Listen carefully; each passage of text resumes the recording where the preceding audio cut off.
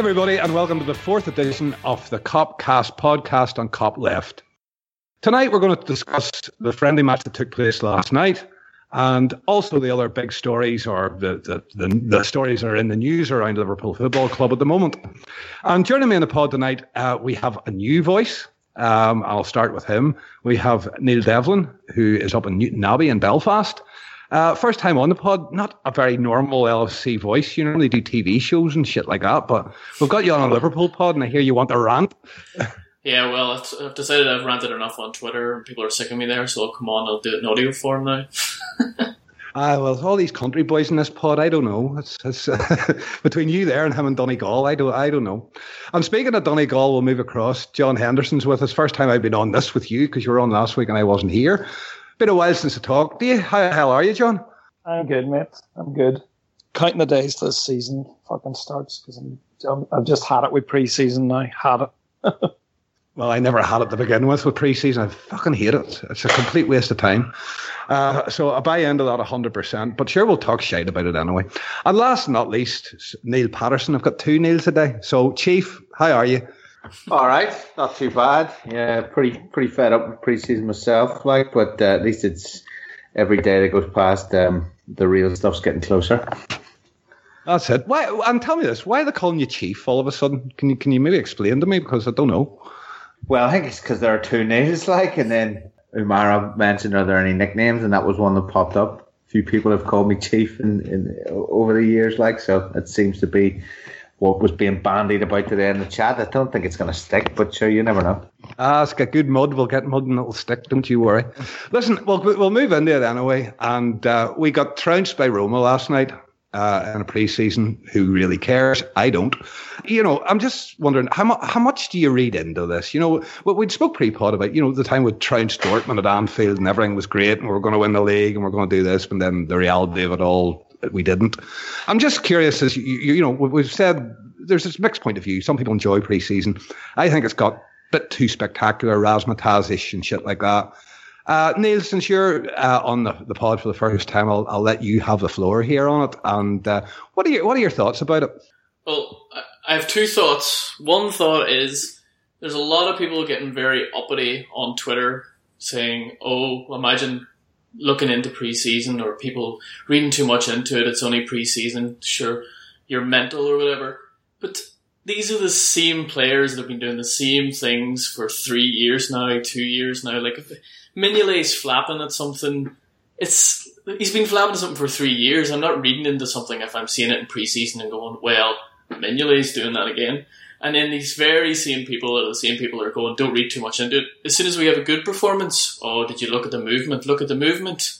Look at this is great. This bodes well. Sure, look at that top four. It's fluid. If we play like this in a normal match, we'll spank everybody. So kind of want it both ways. Do you know what I mean? Yeah, I hear you on that. And to me, it's a fitness test. That's basically it. I see preseason just as building systems and building fitness. And Chief, it's going to stick. Chief, what do you think? Tell us all. For fuck's sake, you going to keep calling me that, are you? You said it might not stick, so I'm going to make sure it fucking sticks.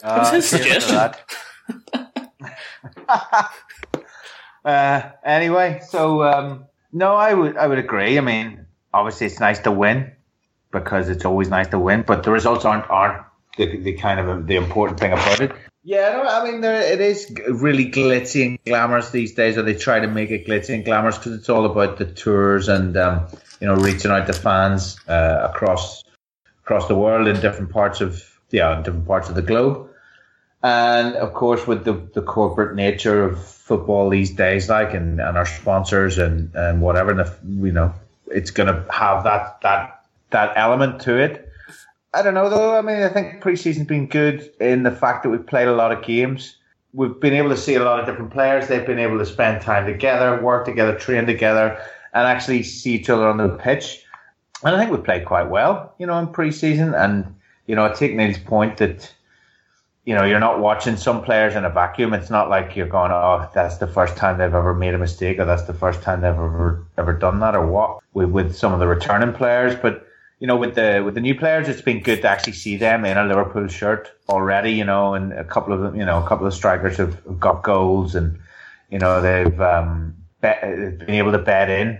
Sadio Mane's played 5 or 6 games for us now, like with teammates he's going to be playing with and whatever, and he's been able to allow his new teammates to see how he plays on the pitch and whatever. And it's been nice in a way to see. I mean, I know Sacco got sent home, but he wouldn't have played anywhere out there because he's injured. So that's given Clavin the chance to play. And if and when we need him, we could well need him to start the season. But it's good that he's not just coming in cold. He's also played with teammates and before, and they've gotten a bit used to playing with him. So yeah, there's a lot of glitz and glamour about it, but I think this pre-season's probably been one of the best in a long time, and that we've actually given the players a chance to bed in a little and to play with each other. So I'm hoping that bodes well. Yeah, well, so that's really all we can do. John, for you, quickly, anything more to add on it? I know, like, you just want to get down. You want to get down to it. You want to get that Arsenal game out of the way. For me, it's just like, 14 days, get it done, get it over. Yeah, agree. I mean, for pre-season is just about getting the fitness levels, getting the tactics right.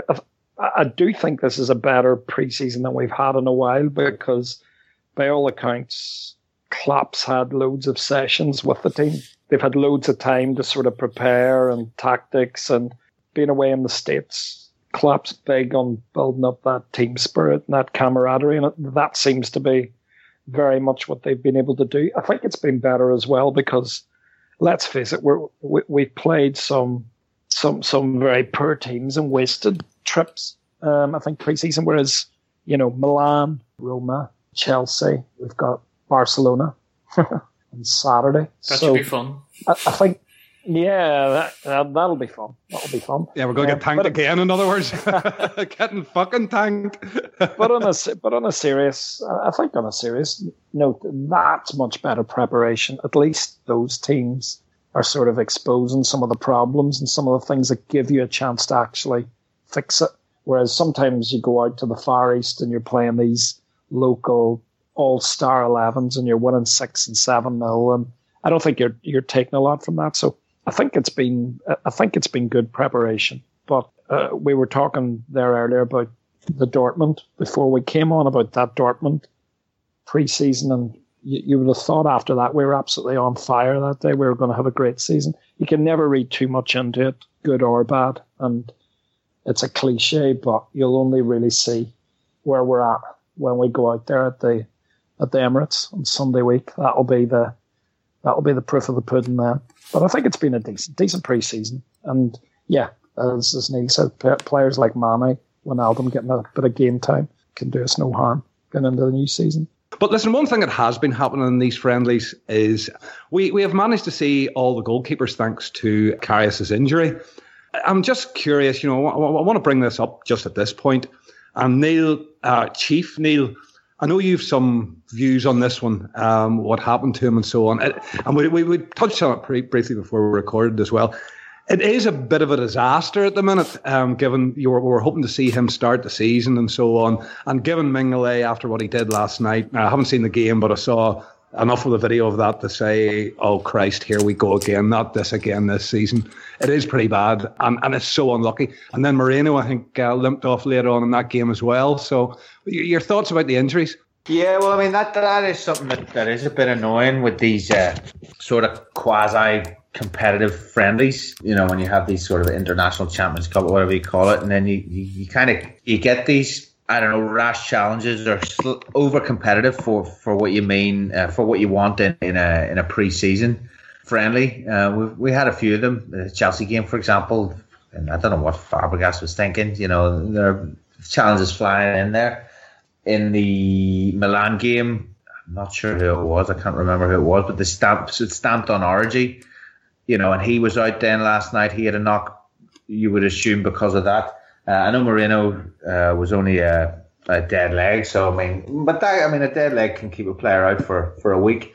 So the injuries are annoying. Karius is the big one. Karius is the massive one, because everybody was prepared for a key position. Slate. Yeah, absolutely key position. Everyone had identified it as being the key signing to make. It was the first signing that was made, I'm pretty sure, except for Matip, and that was a pre-contract. And to have, to be all set, to be starting with a clean slate, a new goalkeeper, a new chapter in LFC goalkeeping and hopefully the LFC defence, because it hasn't been great in the last 4 seasons, maybe even longer. Well, I'd say 4 seasons. It's soul destroying, really. It's gutting to be going into that first match against Arsenal and kind of going, shit. Not only could we very possibly be without both of our probably preferred starting centre-backs in Matip and Sakho, we're also definitely going to be without our preferred starting goalkeeper. Yeah, I mean, I think it's really up for grabs who's going to start that game against Arsenal, if Klopp fancies Mignolet at all, or if the bridges there are burnt and Manager's going to come in, because certainly on last night's display, I felt Manager acquitted himself better. They both conceded a goal, but Mignolet's goal again was displayed symptoms of his, general insecurity, indecisiveness, and etc., all the baggage that goes with him. So yeah, it's pretty much a nightmare for us. These are the worst kind of injuries we could have gotten in terms of Matip and in terms of Karius. But can't have any excuses really. We should have a squad. We do have a squad, and we've just got to take it on the chin and get through those games. No, and I hear you on that. And Neil Devlin, given what we saw from Mignolet, it's the same old. It appears, he has one of those catastrophic fuck-ups in every game. And we're sort of used to that. We come to expect it. Is it the time maybe, do you think, can you see Klopp maybe saying, fuck it, put Manninger in for the start of the season? Yeah, kind of. But then it just... To me, I just kind of think, remember when Mignolet was so bad, everyone was like, well, Brad Jones can't be any worse. And Brad Jones came in for the United match, it was arguably the worst. But he was desperately worse. Yeah, it's kind of like a better the devil you know sort of situation. It's kind of like what you were saying earlier about 1 or 2 performances in pre-season doesn't really mean much, like El Hadji Diouf. Like, all we've seen really is a half of Manager. Do we really want to go down that road? I'm not sure, but my main concern would be the 8th place that we finished last year was with a defence of Klein, Moreno, Mignolet, Lovren and no Sakho, and we're now starting the league with Biggs, Klein, Moreno, Lovren and no Sakho. It's kind of a bit like Groundhog Day, and everyone's sort of saying, oh, we've had a great window or whatever, but if we had such a great window, why was everybody losing their minds when Karius got injured? You know what I mean? Because we shouldn't be relying on one signing to just change the entire team. It's clearly a system problem or more than one individual that's the problem. It shouldn't be like if Karius were to pull his hamstring or something was out for the rest of the season, does that just mean we write off our season again? It just seems we always seem to be sitting on a knife edge. It seems to be the same with the midfield as well. If anything happened with Can, everybody would lose their minds. But everyone's still sort of going, oh, we've had a great transfer window. To me, I think we're still very precarious. I think a lot of things kind of need to change between now and the end of the season before we can say that we're ready, we've got a good squad, and we're ready to deal with these problems. Because year on year, it seems to be one player, and we're absolutely fucked. Yeah, I mean, I would agree with that to an extent. Particularly in that central midfield area. Emre we are kind of hanging all our eggs on that basket. Putting all our eggs in that basket, depending on how Grujic progresses and whether Jordan Henderson is anything like the player that he was in 13-14. The only area I guess we sort of can ride those injuries are in the front line. We have a few options there now between Markovic, Mane, Firmino, Coutinho, Sturridge, Origi, Ings, etc. I mean, there is a bit of depth there. We've been unfortunate. We're looking at starting the season with, like Neil says, the defence of Mignolet, Klein, Moreno, Lovren, and no Sakho, and it's just a really bloody annoying that the goalkeeper we signed, the starting right back that was signed, and Sakho are all injured. You're right in a sense, but we've been bloody unlucky there with injuries again. But it is going to take time to build up, a really strong squad in terms of depth. No, you're absolutely right. These injuries are, and especially the goalkeeper, it's such a key position, John. And given the fact that, we've seen all that we really want to see of Simon Mignolet in that jersey. We've suffered it for 2 seasons, and, he's had an off season there, and he's come back and he's just making exactly the same mistakes. It's Groundhog Day for him every time he pulls on a Liverpool shirt. As much as I like the kid, really, for me, I'd put Maniger in. I really would. And I haven't seen him. And that's without even seeing him. It's just basically knowing what I know of him. I think, the experience and so on would be a better option for us starting the season. Well, what are your thoughts? Well, my thoughts are there's absolutely no chance that Maniger will play at all. I think Klopp's even said that. He's come out and he's basically there as an experienced goalkeeper to guide Mignolet and Karius and just be an experienced. He can pass on some tips to them. So I don't think it. I think it will be Mignolet. It's frustrating. I think there's 2 ways to look at it. Well, the first, what the guys have said about the defence we're going to start with, that's absolutely valid. It's very, very frustrating that we can't. I think early on in the season, we'd all have liked to have seen Karius get settled in, Matip get settled in, and have that strong sort of build that understanding and that core at the back and in the spine of the team, which has been substandard for too many years now. So that's going to delay that. I said on the previous pod, we could still do with covering the fullback positions. And I get Neil's point around it feels precarious. It does feel a bit precarious, and that we're going into a season in a very tough. 2 of the first 3 games are very tough. We've got to go to Arsenal. We've got to go to Tottenham. They're going to be real examinations of our defence. It's not ideal that we're probably going to be going into that with the personnel that they've talked about.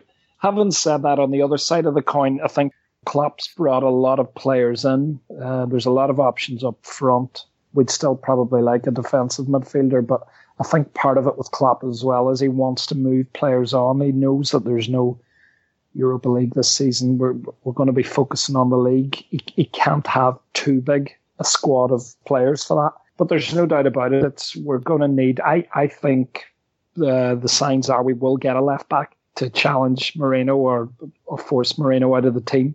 Klein, I'm happy enough with. But yes, the centre back's definitely an issue.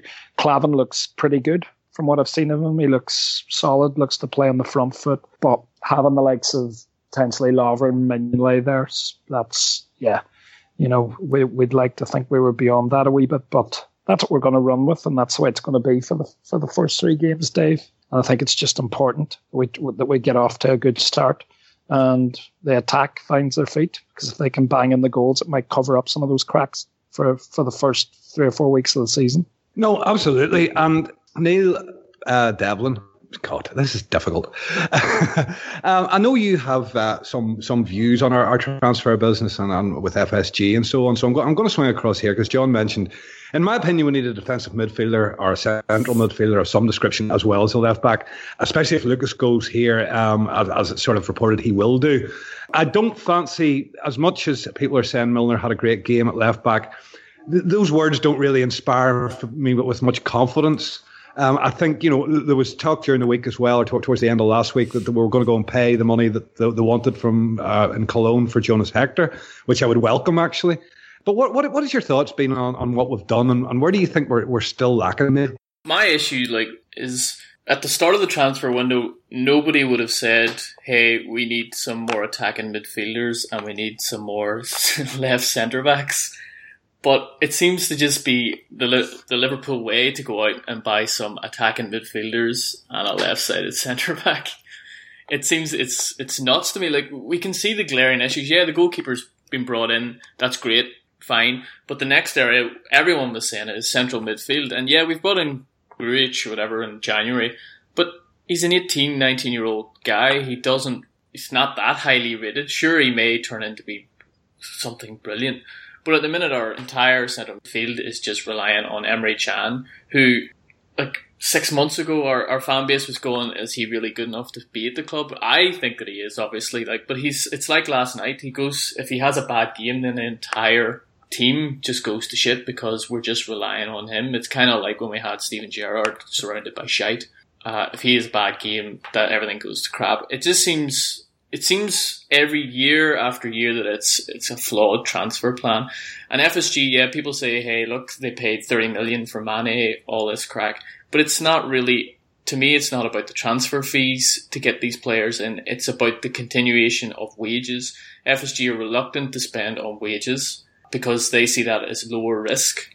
The fee comes up 30 million. It's a one-off payment, whatever, at the time, but they're not ready to continue paying 200 grand a week or whatever. But it's the best players that require these wages, and I think you can go out and you can make all these £30 million signings you want, but half of them are going to be Andy Carroll. It's a rare enough occasion. Sure, it happens, but mostly wages reflect the quality of the player, and if you're out and you're paying those wages, that's generally the type of player you're getting. And I think people just get confused with fees and net spend and all this, and sort of forget in the background that these players are maybe on 50 or 60k, and whereas players going to Man City, Chelsea, whatever, are on 200, 300k. Like Wayne Rooney's on £300,000 a week, you know what I mean? Although that's not a great shout for quality. Dick Turpin wore a mask, Yeah, Dick Turpin did wear a mask.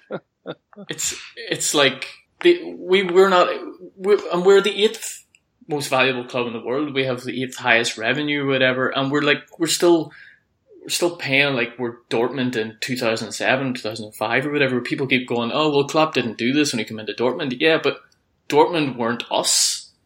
They weren't the 8th richest club in the world, and it showed year on year when Klopp, the better Dortmund were doing, the more they spent. So I think just from the outset it's flawed. I think it could be easily solved if FSG, all you have to do is bring in 1-2 highly paid players and the whole thing just sort of transforms, and it shows a bit of ambition as well. I think we lack ambition, and there's plenty of fans saying, what ambition are we showing? And if our own fans are saying that, what are the prospective players saying? You know, we just lack ambition in the transfer market. And people get lost in fees and all that. It's all about wages. It all comes down to wages in the end. No, and you know what? You make some very, very valid points, and I buy into some of them, Neil. Absolutely, I do. You know, I truly believe that we would buy a name. There's still time to buy that name, as you say. You're talking about 2 of them. I only ever thought we'd get one of them. And whether it be what somebody stole from Dortmund or somebody stole from the Bundesliga, a bigger name, or somebody stole from Spain. But I think I really thought that we would do. There's a problem with that philosophy, I think, as well, because it's a very hard sell to say hey, Mario Götze, do you want to come in and we're going to build an entire team around you? Mario Götze doesn't want to come in and play with shite and carry the whole team. Do you know what I mean? He wants to come in and play with good players. So if you bring in 1, 2, both of those players, you can say, hey, we're bringing in that player, and then the other player, you can say, hey, you're bringing in that player, and it immediately shows ambition. And then when you brought in those 2 players, the rest of the team ups their game, and then just as you carry on, you can collect more of these world-class players because you're showing ambition. No, and absolutely, I hear what you're saying. But given Klopp's record, I was listening to a guy talking here the other day, and he talked about we cried and cried and cried to get rid of Rodgers and to replace him with Klopp, and now we're complaining about Klopp's transfer activity when it's exactly what he did at Dortmund. I want to bring Neil Patterson into this one at this point. Neil, it is what he did at Dortmund, but and Neil Devlin made a very, very good point. This isn't Dortmund. We are Liverpool. We're a little bit bigger than that, or we like to believe that we're a little bit bigger than that, maybe. And we lost Gerrard, and we've never had a player like that. I know players can grow into that and so on, but that's what we have at the minute, players potentially who can grow into that role. What's your thoughts on what's been said here? Yeah, I mean, it's an interesting debate, isn't it? I think Neil's point about us not being Dortmund, in terms of finances, it's absolutely true. In terms of position in the league and being a fallen giant, we are like Dortmund. We've got our history, we've got our past, we've got our hard luck stories that we were all chatting about before, in the pre-pod.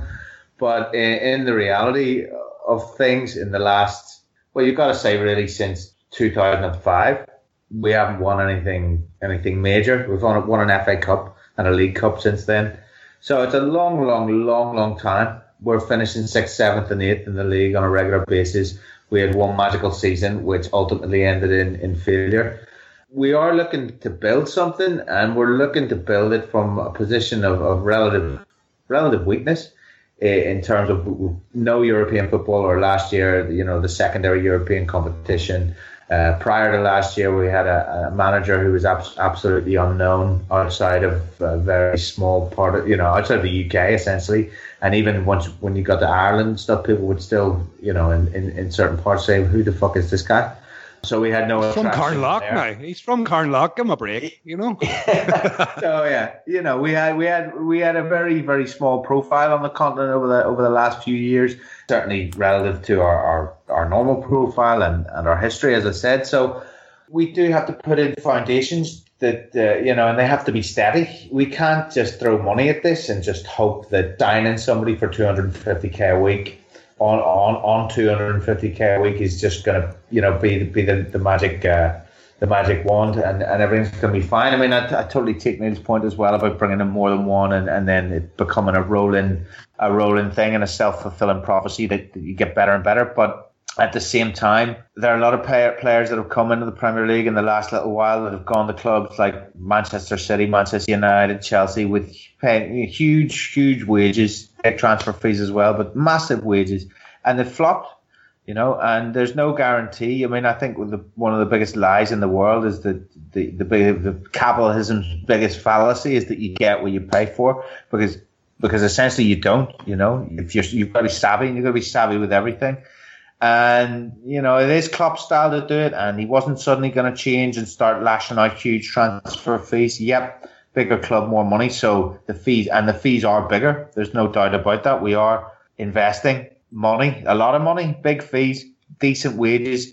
I mean, I read it the other day. Christian Eriksen's only on $35K a week at Spurs. I mean, they're Spurs. They get lauded up and down the country about being so wonderful, but they operate the same policies as Liverpool do in terms of wage structure, and it's not going to change. And I think that's one of the main reasons why FSG wanted a manager like Klopp, because he works within those parameters. He wants to create something. He wants to improve players and mold players that are already there, players that are very good players but could be great. I mean, we've got some potentially world-class players within the ranks, but as was rightly pointed out earlier, it's only at this point still potential. But in Daniel Sturridge, in Firmino, in Coutinho, in Emre Can, you do have 4 potentially world-class players there. In Divock Origi as well, still young, but potentially world-class. Dejan Lovren. Well, that's where things fall down a little. But, I would like to see a central midfielder, a general come in, but then at the same time, is Klopp going to go out and spend 40, 45, 50 million on that when he really wants Emre Can to be that and grow into that within the next 6 months, within the next half season? So, I mean, it's unlikely that it's going to happen. We'll see. We also need cover at fullback. Of course, everybody knows it, and it would be nice to have another centre midfielder. But I'm not surprised by the signings that have been made, and I'm not surprised that we haven't got a huge name just for the sake of it. And actually, I don't want to pay players $250K a week. I don't care if United and Chelsea do it. It wouldn't sit right with me. No, and I'll come at John with a different angle on it, because I like to sort of cover all bases here. Basically, we don't have a brand name. We had Dave Hendrick there on Bodies in the Box at the weekend, and we were talking about, the clubs are now brand names, and this is these tours and whatnot they do. And, we don't have a player who is a brand, basically. We had with Gerrard. And when we lost that, we don't have that. We don't have a Neymar. We don't have a Messi. We don't have a Suarez. The bigger names, the Griezmanns. These players that are building themselves into a brand. And do you think that our brand as Liverpool Football Club suffers for that? And maybe that's the only. I love FSG. Quite frankly, I think there's a lot of people maybe listening to this who don't remember back as far as the Gillette and Hicks era, which was like it was the darkest days for Liverpool Football Club in the time that I've been supporting them. And, I'm just quite happy now that they seem to have got their man. Klopp's making the right noises. I'm saying this season, you can beat me up over this as the pods go on. I'll take 5th, 6th or 7th this season, as long as it projects us forward. It may take that. There's a hell of a big clear out. There's a hell of a lot of new faces. It may take time to gel. It may not go the way that we all think it does, but I'm willing to give them the time. But do you think that we are still missing that marquee player? That brand, John? Yeah, well, we don't currently have a player of Gerrard's stature. That's clear. Having said that, Gerrard became a marquee player. Gerrard was from Hayden and came through the ranks and was arguably, he'd certainly be in most people's top 5 of the greatest players ever to play for Liverpool. So he became a marquee player. I think what's tended to happen is we have made some very astute signings in the transfer market, like Suarez, who was only 22 million, who's now the best, for me, definitely the best number 9 in the world, the best striker in the world. Torres was another one, and he was signed for 20 million. It was decent money at the time, but became a marquee player. You're probably right in a sense, Dave, that we don't have someone right now of that stature. Can Coutinho, Chan push on to become that level of player, Origi? Possibly they can. I think you're right. We don't have that standout player at the club, but that only comes through these players now achieving things as part of a team that Klopp's building. I get where Neil, I'm just going to call him Devlin. I get where he's coming from. You'd be used to that coming from Cookstown anyway, I'm sure, Devlin. I get where he's. I get where he's coming from. It does strike me that there is. It feels like there is a bit of a lack of ambition in some of the signings. I certainly felt this summer that the attraction of Klopp would have brought in maybe a higher caliber of player, and even in terms of some of the young talent like Dembele, who looks absolutely sensational in pre-season for Dortmund. We were so heavily linked with him and we weren't able to get him, and Dortmund were able to offer him a better, whether it's a better package, maybe it was more game time, who knows, but I think we could be doing a bit more. Can I just add to that? It's just, I was talking with Joseph Cousins on Twitter and he made a great point, and he was saying when Klopp was brought in, what we kept hearing about Brendan Rodgers was how Brendan Rodgers wasn't known in France and he wasn't known here, there and everywhere. But really, is there anybody in our that we've signed this year we couldn't have signed under Rodgers? That's just sort of where I'm left thinking. There's not really, is there? Yeah. So was it really Rodgers holding us back, or was it the lack of ambition? Yeah, you're 100% right, and I agree. I think the likes, there's not a player that's come in this summer that we wouldn't have been able to sign without Klopp. And the thing is as well, FSG across the pond are noted for their big outlays in the baseball. And I know guys that are stateside will bring that up, say they're not afraid to spend the big money in that way. And I think the truth probably lies somewhere in the middle. Klopp clearly is not a guy that wants a big ego. He doesn't. I don't think personally Klopp wants to bring in a player on 150,000 to 200,000 a week. And I think the question you have to ask is, if he wanted someone like that, would FSG back him? And I'd suggest they probably would, because they've got their. I think they would. Yeah. I think if Klopp wanted that type of player, I think they would back him, because they went to such lengths to make sure that they got him. But no, I mean, I get both sides of the argument, and I think whatever we think, we've got Klopp, and he's going to do it his way, and his way is to bring in players, not of big egos, develop a team spirit, and develop a style and way of playing where the team is greater than the sum of its parts, and that's the way he's going to go. And I think if we're going to go that way, we've got the best manager to do it. And I'm still more optimistic than you, Dave. I still think we're going to have a strong season, albeit I just hope these injuries at the back clear up quick. Yeah, I think that's the key, though.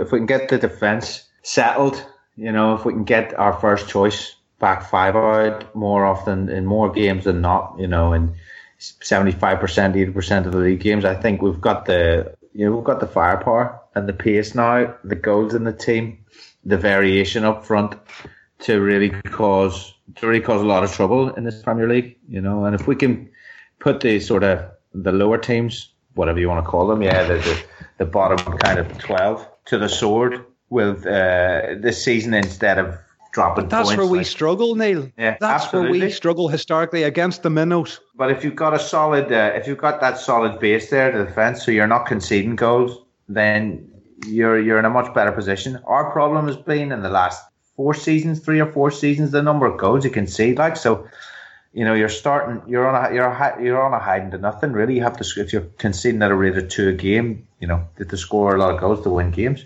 So yeah, let's see. I'm quite optimistic, I have to say, about this season. I mean, I know that it's not like big star names and the absolute superstars of the games that we've signed, but we have, as has been mentioned on a few other pods, we've signed players for specific positions. We've addressed specific concerns within the squad, and okay, there are still a couple of gaps, as we mentioned earlier, but it seems to be a much more structured approach this transfer window, and you seem to be able to see the manager's real stamp on the players that have come in.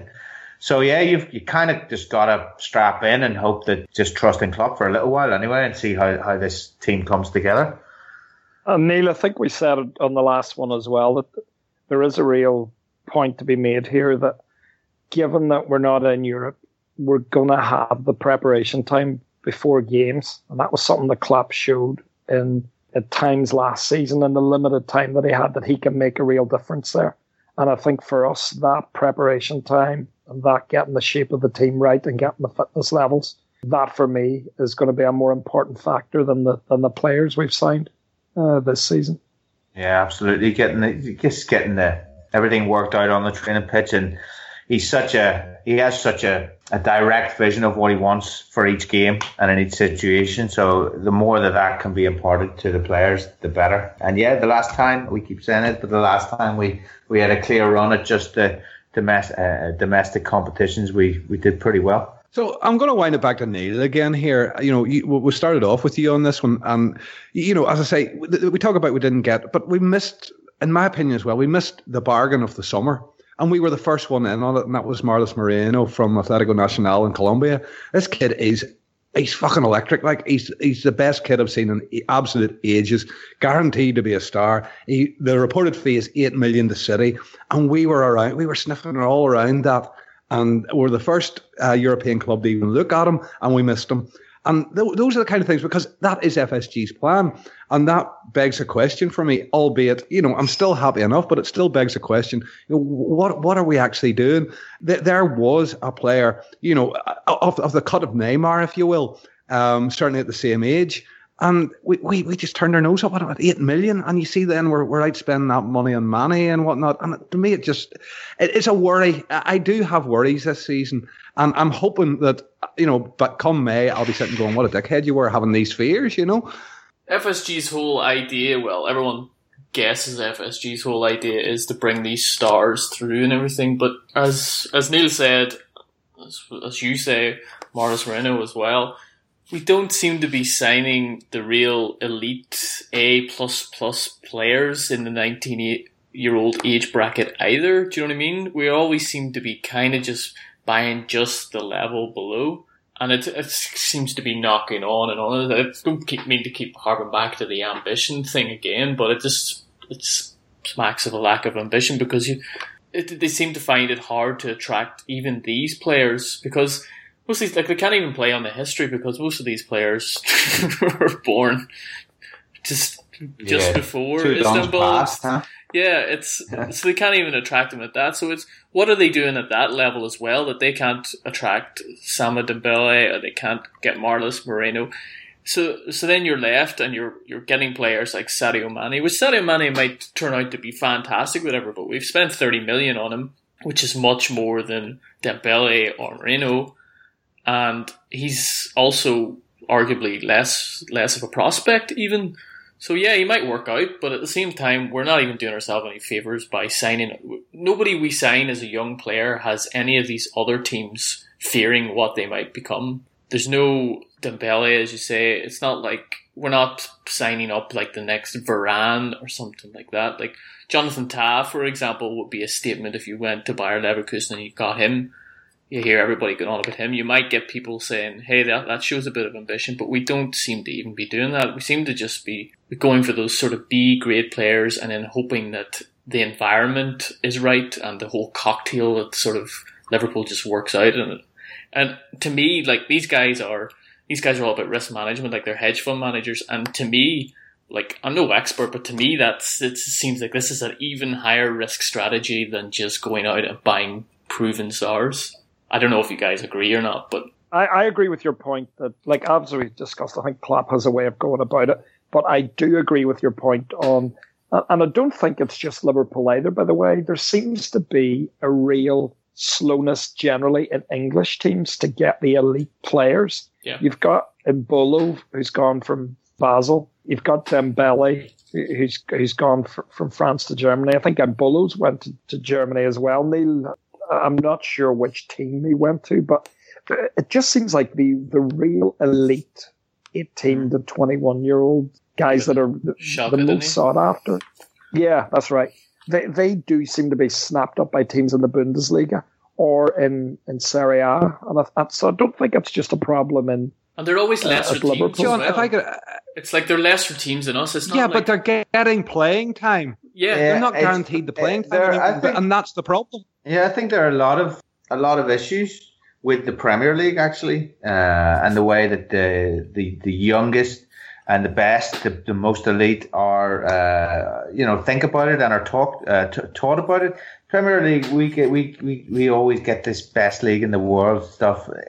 It's not, and the players know it's not, and the young players particularly know that it's not going to help their development to come to the Premier League at 19, 20 when they're hugely hot prospects, because the pressure is huge. They're going to be singled out by the press, and they're being advised this. They're being advised, yeah, if you want to go for the money, you go to the Premier League, but don't go there for your career. Go and make a career in Germany. Go and make a career in Italy. Go and make a career in Spain, or maybe not even, but go and make a career in one of these countries, build up your reputation, and then move to the Premier League and get your payday.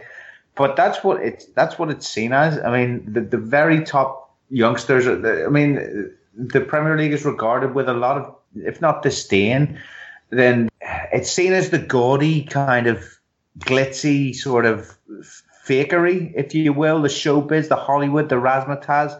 It's not the business of football, if you know what I mean. And those players that are really absolutely dedicated to improving themselves as individuals and making the best possible career in terms of becoming the best kind of the best player they can be, they're advised not to come to the Premier League. And if you look at some of the clubs that these guys are signing for, the Dembélés and the Embolos and so on, they're signing for clubs that have a proven reputation of not only playing young players and giving them playing time, but of developing them. And they're signing for clubs that are playing in the Champions League. They're signing for they're not going for huge contracts. They're not like American football stars or like Premier League stars are now. They're more screwed. Their heads are more screwed on, and they're more kind of level-headed in that sense. And I think the Premier League suffers a little bit from that. And I don't think that Brexit's going to fucking help anything either, to be honest, because the top talent, is it going to come to Britain now after all this and whatever's going on? So I think there are other external factors. And going back to what Johnny's saying, I don't think it's just Liverpool that are missing out on the very top players. No, I just want to make a point as well. The sort of the hottest prospect here in Brazil at the minute is Gabriel Jesus. And, it's widely accepted he's going to go to City. It's widely accepted he's going to be loaned back again to Palmeiras, who's his parent club at the moment, until the new year, until the end of the season there. But if I look at him going, and in the last sort of 6 to 8 months, this kid he has improved seismically. It's amazing. He's not the player he was. He absolutely fantastic. He's developed so much. But will he get in front of an Aguero? Not a chance. He's just not there yet. But he needs the game time at that level to reach the level of Aguero. And City are just taking this player who could be playing game in, game out every week and improving, and they're going to stick him on a bench. They're going to put him in the reserves. They're going to play him in the League Cup. They're not going to expose him to the top levels, or maybe a 10-minute, 15-minute thing. We've seen it with Chelsea over the last few seasons, stockpiling these young players, loaning them out. Don't get me wrong, they make lots of money back on them, but at what cost to their careers? Now, and for Liverpool, you wind it back to a Liverpool perspective. In that respect, we aren't so bad. At least the players that we bring in, at least we play them, or we expect to see them through the course of the season. And I just worry about all this money running around, especially City and Chelsea, who do buy a lot of young players. But how many of them actually get to their first team? That kid Cuadrado, that another Colombian who plays for, he was Juventus last season, a brilliant player, couldn't get into the Chelsea team. John, what's your thoughts on all that?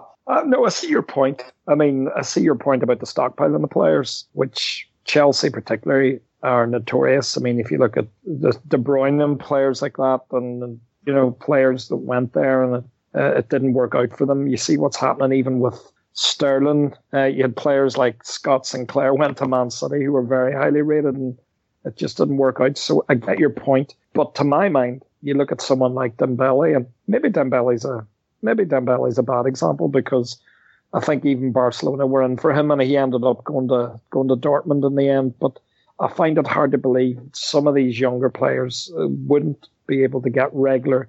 If Ousmane Dembele was at Liverpool, he'd be straight in our starting 11. There's no doubt about that.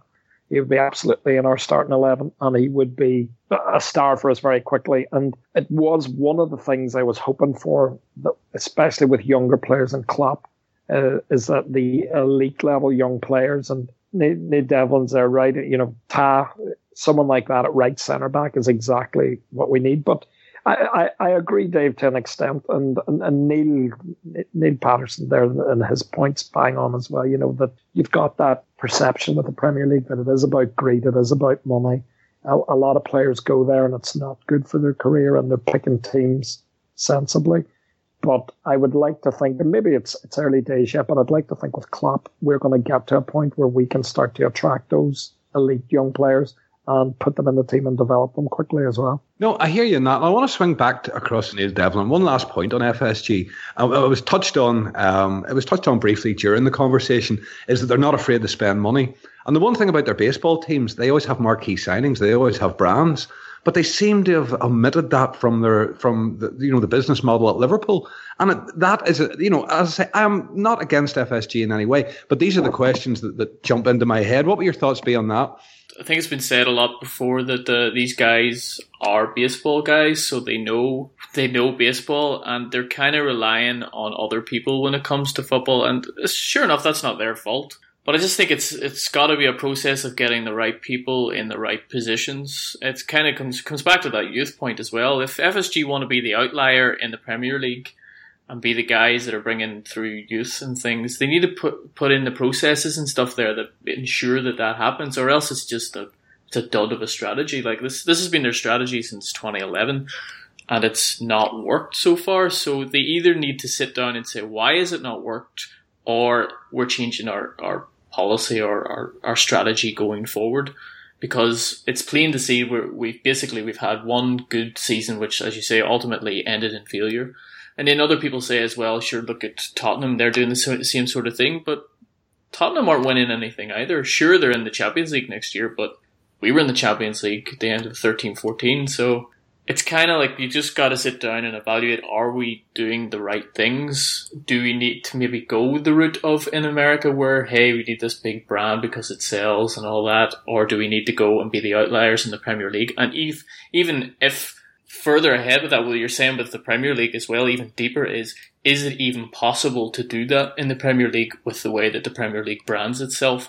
So these are all sort of questions that FSG need to figure out themselves. And ultimately, if they don't have the answers, they basically need to move on. And I don't say that in a way that I hate FSG or I don't respect what they've done, but there can be a case made for they've saved us or whatever, they brought us to a certain level, but do we kind of need somebody else to bring us that next step of where we want to be and we need to be? So yeah, that's just sort of my thoughts on that. Guys, can I just cheer everyone up by informing you that the Everton billionaires haven't been able to sign Ashley Williams yet? Shit happens. What, is he snubbed them? That's cheered me up. I know a Blue Nose at work, and he keeps telling me about the people's billionaire.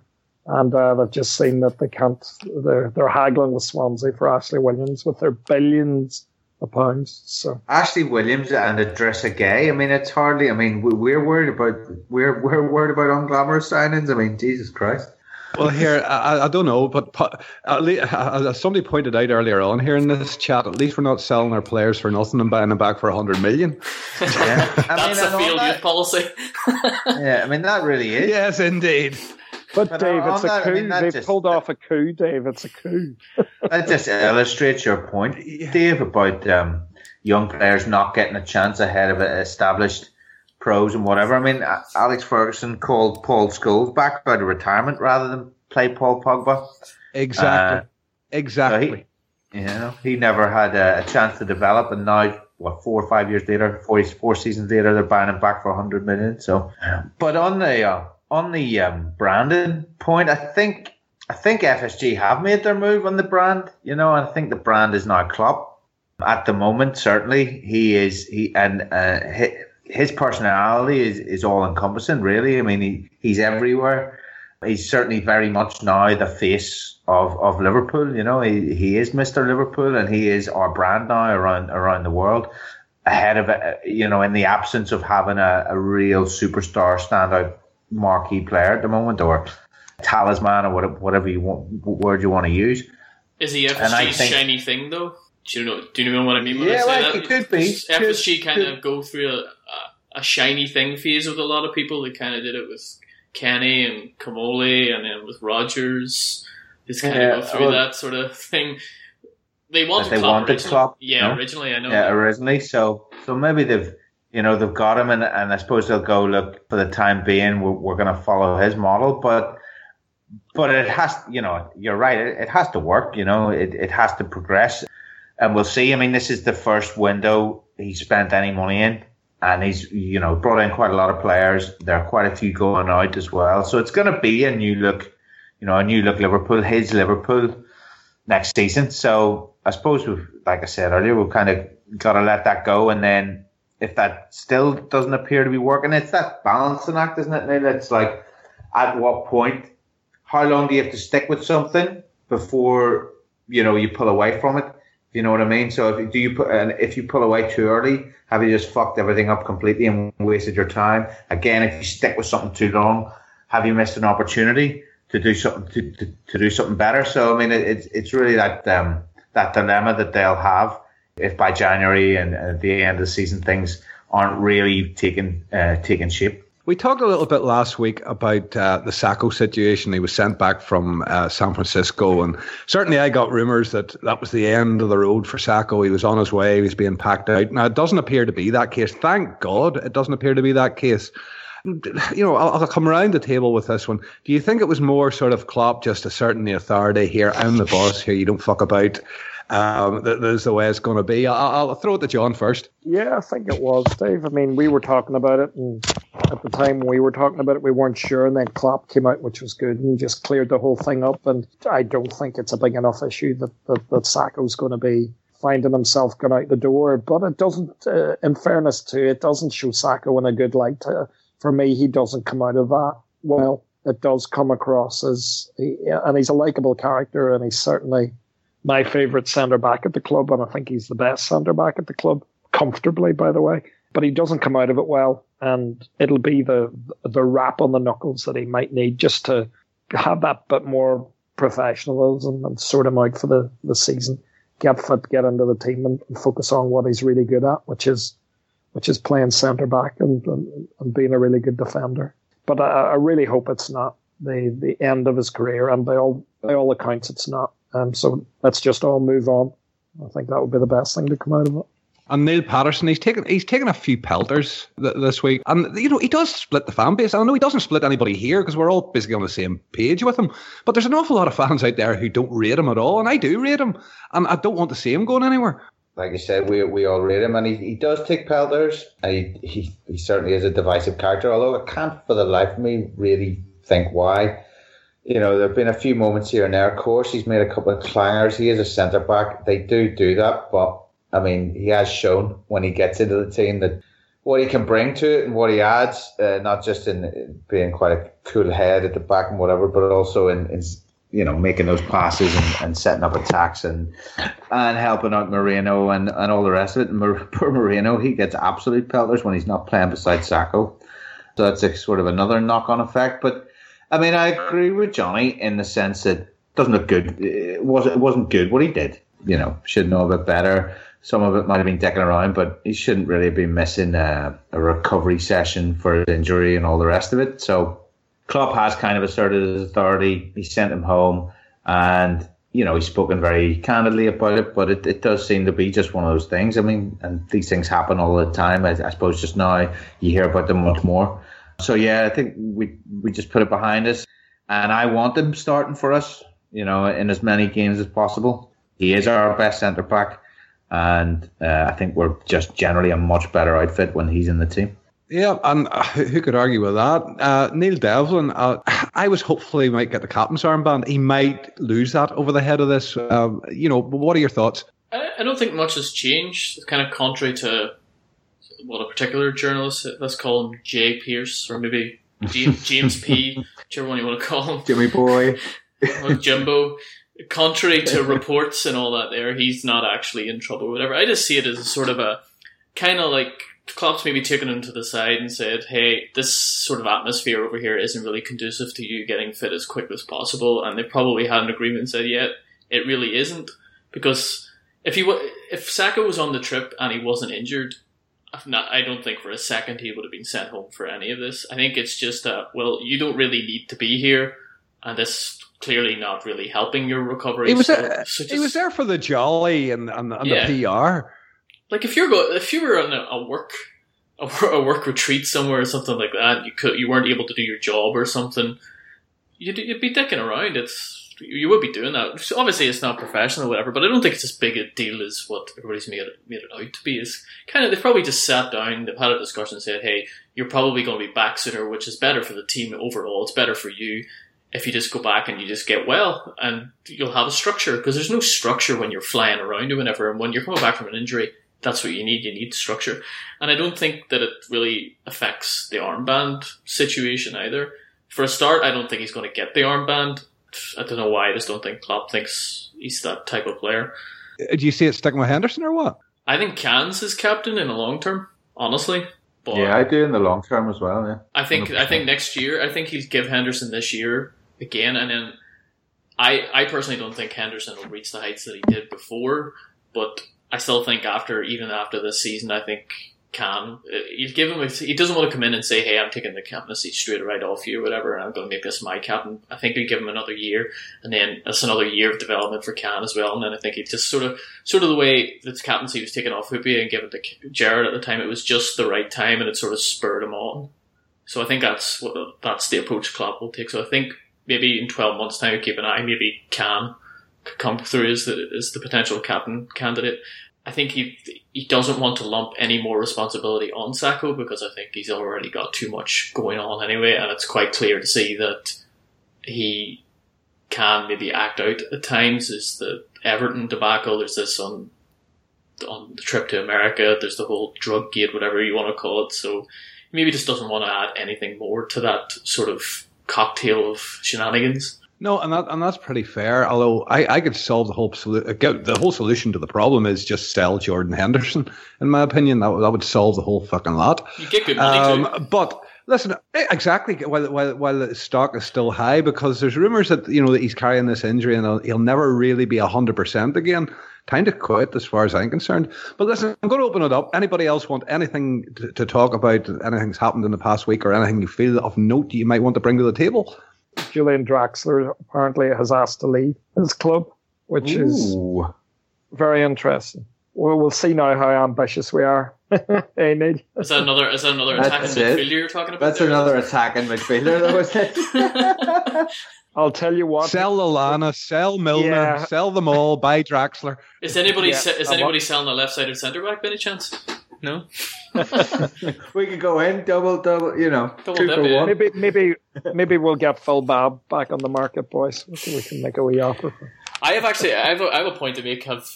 Has anybody taken note of the fact that we're one injury away from Conor Randall starting?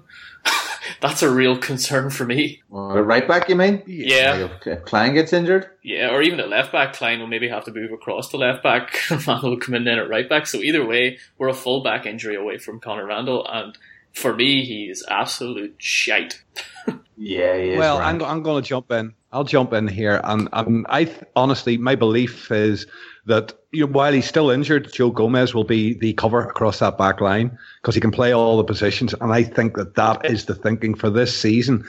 If we don't go into the market for a left back or a new right back, that is what he's thinking, because we did start the season, well, it was Rodgers, and who can say, but Joe Gomez, in the limited time that he did have before his injury, didn't look appalling at all in that position. And I think that maybe that's in the back of Klopp's head. I wouldn't be surprised that, get Joe Gomez back at least. We can cover the centre, he can cover the left, and he can cover the right. What about your thoughts, B?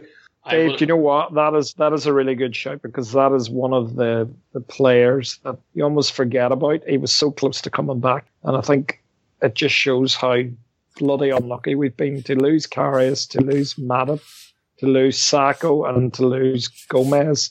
They're all players that we'd want to start. But it highlights that we just had no luck pre-season with our defenders. Yeah, the only thing that for me that we're worried about that is just I wouldn't want him going out there sort of as a guy to do a job out there and then get lost in his career out there. You know what I mean? I want him to be playing in the centre because I believe that's where he's best and where that's his career, the peak of his career could lie. So I wouldn't want him to lose any experience or any playing time learning that position, having to cover for our field transfer policy, really. Yeah, no, I see what you mean. With back as well, and you've got the Milner utility function. Do a job. Yeah, I mean, if you put him a full back, he will go up, he get up and down, and he will link up really well. That's something that he really does well. Dovetail with the midfielder, and usually he does it as the midfielder, but he can do it as a full back as well. I mean, it's not ideal, but I mean, I don't see him getting a game anywhere else. I think it what we've seen in pre-season, he is going to be considered certainly to be the backup option at right and left back, perhaps, and unless we go back into the market. I'd rather he was wasting his career out there than Joe Gomez, personally. Yeah, absolutely. Yeah, I'd like Gomez just to come through and learn how to play at centre back for us, like properly, come through and be Lovren's replacement next season, if you know what I mean. It goes back to the what we were saying about youth as well. If they want to be the outliers and you want to give them the chance, then show all these players that, hey, look, here's a young centre back and he's getting to play in his preferred position and he's getting experience there. He's getting exposure. Exactly right. Because somebody like Andre Wisdom, for example, I don't know if he would have made the grade at centre back because nobody's got a crystal ball, but he has very little chance of doing it now because he's basically played right. He played right back for 2 seasons. Then he went on loan and he's played hardly any games in the last 2 years. And he certainly doesn't look like he's going to make the grade for us now. And so many, for every one defense centre back that cut his teeth playing at full back and then became a centre back, there are 10 more who went to play at full back and never made it. So yeah, there is that. But yeah, I mean, on the sort of general point and on youth there, since you mentioned it there, Neil, I mean, what I've noticed in some of these preseason games is the emergence of youth. I mean, I think you can. I mean, of course, we had that Woodburn scoring as a 16-year-old, and that's a great story. And in a season and a half, maybe he's going to be making an impact. But that even the likes of Ojo. I mean that he was a big standout for me in last night's game. He played really well against Milan when he came on as well. He seems to have bulked up just in the last few months. He seems to have, he seems to be almost becoming a man now compared to, still being a bit of a boy whenever he was getting his run out towards the end of last season, the middle of last season. He went on the Origi diet. Yeah, I mean it's a bit like that. I mean he's a beast now. I mean he's powerful and. I read a stat today. He's been involved in 12 goals in his last 13 Liverpool starts, appearances. Yeah. It was not starts, but just appearances. Over 10 minutes or more. As an appearance count. So I mean that's pretty fucking phenomenal. Obviously we had Ejaria as well, who's gone out injured as well, but he's looked really really good. Markovic has come back and looked tidy enough as well. I mean. He has this kind of language style that people don't like. It sort of looks like he's not getting stuck in a lot, and maybe there is a question about how full-blooded he might be in a tackle, but he's a very, very... He can play right back as well, Neil. He can play... That's it. But he's a very intelligent player, and he links the play fantastically well. I mean, there's certainly facets of his game he needs to improve, but if he hangs around, that could be interesting. And then, since you mentioned right backs, and we've been talking about them, Trent Alexander-Arnold has looked pretty fucking amazing as well. For 17 years old, he certainly looks like if he keeps progressing, he'll definitely make it into the first team. in the not too distant future. So that kind of thing's been really a bit of an eye opener for me, because I don't pay that much attention to the academy and so on. Probably should, but you don't really have the time, whatever. But that's been they've been really impressive, and I think Ojo could. Hopefully he stays around. Hopefully he'll get the games and stay around. I think Klopp was a bit non-committal on whether he will be going on loan or not, but he's looked really good. And just a wee point to make as well, like, can you imagine the fume if Rodgers had put Milner right back? Klopp has a charmed life with supporters at the moment. You know what I mean? Could you just imagine if Rodgers was still in charge and had played Milner at left back? The pelters, look at what happened over Markovic. I agree that was wrong. Now, as regards Milner, I couldn't care less where he plays. Fuck on the bench as far as I'm concerned, far away from the team. As far as I'm concerned, is the best. It doesn't get any worse than Danny Ings at left wing back. No. No, well, it doesn't actually. It really doesn't. But at least Klopp seems to know what he's doing, so he can put a little bit. But it was put to me the other day: Are we giving Jurgen Klopp too much? I know we're over time, but I don't care. Are we giving Jurgen Klopp too much rope, too much love, too much? For someone who's never won anything for us and so on. Now, as a devil advocate, I love the guy. But again, I can see, yes, he hasn't won anything. And, at times there's certain portions of our fan base who think, you'd think we've won it all with them, the way they're getting on. But, there's still a bit to go for Klopp. What do you think? No, I think you've got to. I think people who are saying that belong to the instant fix mentality. No, he hasn't won anything for us, but he's been in charge for 8 months, I believe, and taken us further in that 8 months than Brendan Rodgers ever did. Really, he's taken us to final of a European competition, which we haven't been in since 2005? 2007. So a decade.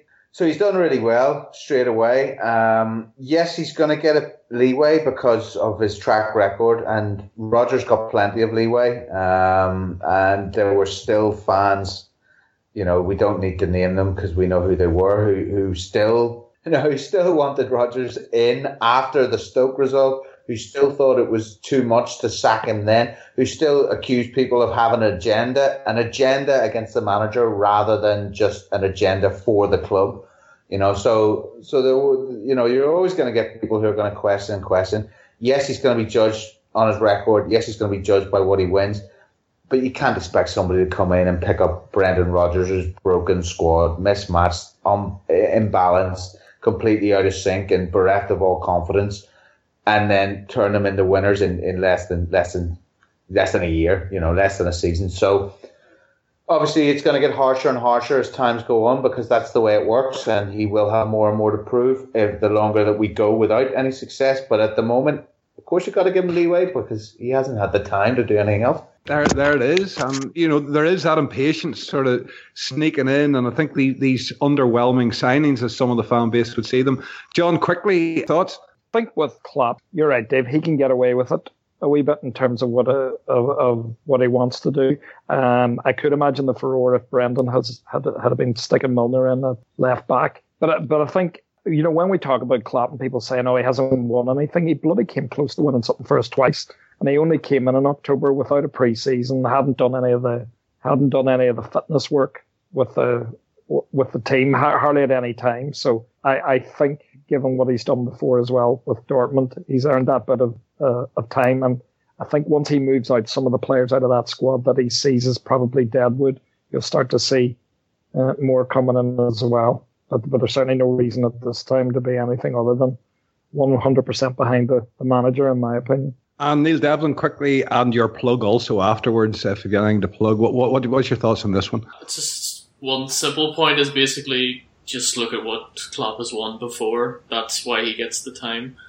All Rodgers had to point to was, which he called the pinnacle of his career, which is getting the of any career, of any football manager's career. Yeah, the promotion trophy. So yeah, for me, it's a non-contest. At least Klopp can say, hey, look, I won these things. It's the same sort of thing with Van Gaal at United. You could slag him off all you like, but his record will always be there. In terms of plugs, nothing really. You can get me at Burpleman on Twitter. That's sort of where you get me. That's where I write things, because anything over 140 characters, it's probably just a bit too much for me. Even that's a bit too much for people. I lose followers by the day. I'm trying to get to 0. It's the mission of mine. Once I get to 0, I'll sign off and that'll be me. So if you want to help me get to that, go for it. But yeah, I don't write anything, and I don't have a website or anything, so yeah, just get me at Burpleman. That's cool. And I'll come across Neil Patterson, who always promises he's going to write something, never does. But plug away, Neil. Well, I may write at some point. You can find it. You'll be able to find it if I ever do on Cop Left or possibly on Anfield Index. Hopefully, I will write something. Hopefully, the new season will inspire me to actually fucking get off my hole and do it. Otherwise, yeah, just catch me on the Copcast podcast at the moment. I think we're recording a new writers pod next week on Anfield Index, so you can keep an eye out for that. Otherwise, I'm at Neil1980 on Twitter if you could be bothered to follow me. Nah, couldn't be arsed. And John, for you, doing anything? John, who actually does write occasionally, are you doing anything at the minute? I'm not writing anything at the minute, but will do as soon as the season gets underway. Yeah, I'm the same as the other guys there. If you just want to have a chat about football or sometimes politics, I'm on at TubinLad on Twitter. So give us a wee follow. It's always good crack on there, linking up with fellow Reds and having the crack. And other than that, you can find me at DaveRN66 if you can be bothered. I wouldn't if I were you, but everyone, each to their own. And me plugs, I just want to plug WFI. We've a few shows out this week with our usual Bodies in the Box, which talks about, as I say, and during this podcast we talked about it, football brands, the players, the clubs, the brands that they're becoming, the massive corporate giants that they're becoming, and just the effect on the game. We've got a Tactics pod out yesterday with Stevie Grieve looking at defending. And what else do we have? Yeah, Copa Libertadores, the final of the Copa Libertadores. We covered that, and some nice questions in there as well from Twitter. So if you don't follow WFI, give it a roll. It's growing by the week and growing very fast, and I'm sort of very proud of what's happening over there at the minute. I'd say it's the potential is very good for it. But other than that, I don't think it'll be myself next week on this one. I don't know who's going to host it. It'll be a surprise for you. But just to thank everybody for your time, as always, guys. It's always a pleasure talking to you. I love doing pods with these guys. Always a good conversation. Always great crack.